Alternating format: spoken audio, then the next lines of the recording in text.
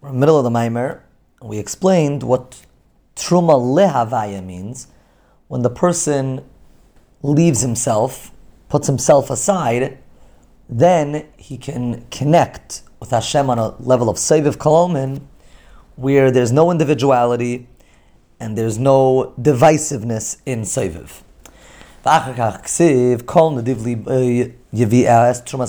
we're going to talk about, so what is Trumas Havaya, not Truma lehavaya. The second meaning of Truma is Hafrasha, separation, and that is the way Seiviv, this undivided light of Hashem, is then going to become personalized, and in life it's going to mean transformation. Today, Memea, you give a part of whatever it is, you're giving a part of that, you're separating it.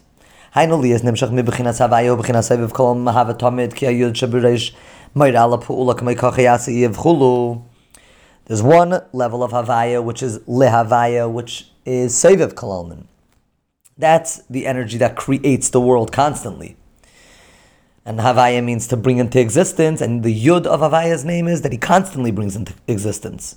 And we want to bring it, b'bechinas Havaya, b'bechinas Mimala Kolomen, Yud Tzimtzum Chulu. We want to bring it to a lower form of Havaya, which is Mimala Kolomen, which fills the worlds, which is individualized. Hamshacha zua. Nadiבים, שנקראים נדיבים, ורועים. The avos are the ones that make this happen. They are called Nadidim, givers, and Roim, shepherds. Nadvan hu b'chinas משפיע mituvei lezulase. Nadvan is one that gives from his good heart, he gives to someone else. A shepherd also brings his sheep and gives them what they need. The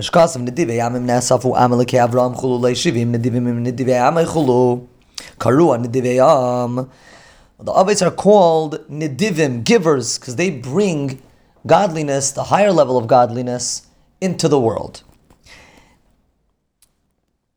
Their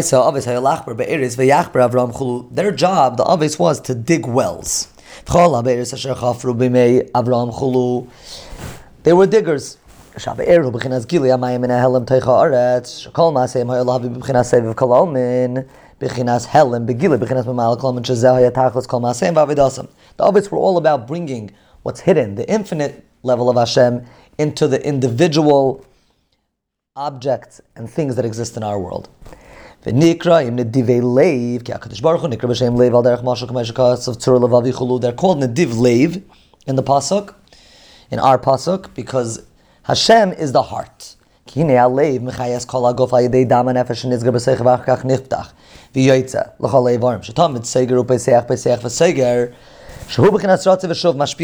the heart keeps on giving blood, pumping blood, and then taking it back. Also, life that comes into our world also keeps on descending and then going back to the source of life. ולכן נקראים נדיבים. כמידות של אברהם מידס האהבה הולך ונעשה רצה ושוב על ידי זה מאיר למעלה כמים הפנים חולו מבחינת האהבה על היינו. Abraham loves Hashem, and he behaves in this way of a heart that's going closer to Hashem and then returning to the world to do his job. So to Hashem gives life in that same way, like a heart that pumps blood and the blood keeps on coming back. Avraham is love, Yitzchak is awe. Each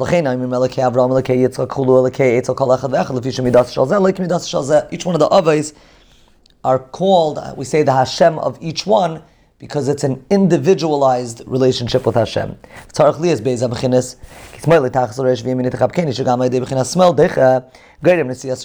Both through love and through gvura, we draw down Hashem. Every person draws it down in a different individual way.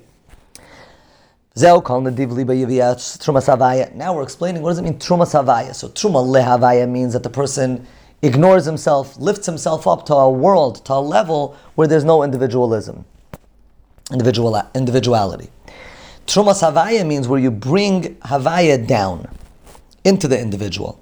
היינו המשך התורה מלמעלה למטה שנקראים יין ושמן חולו שהיא בחינת מצה עשירה הנילוי שביין ושמן שאין בא לידי חימוץ כלל כנ"ל ודל.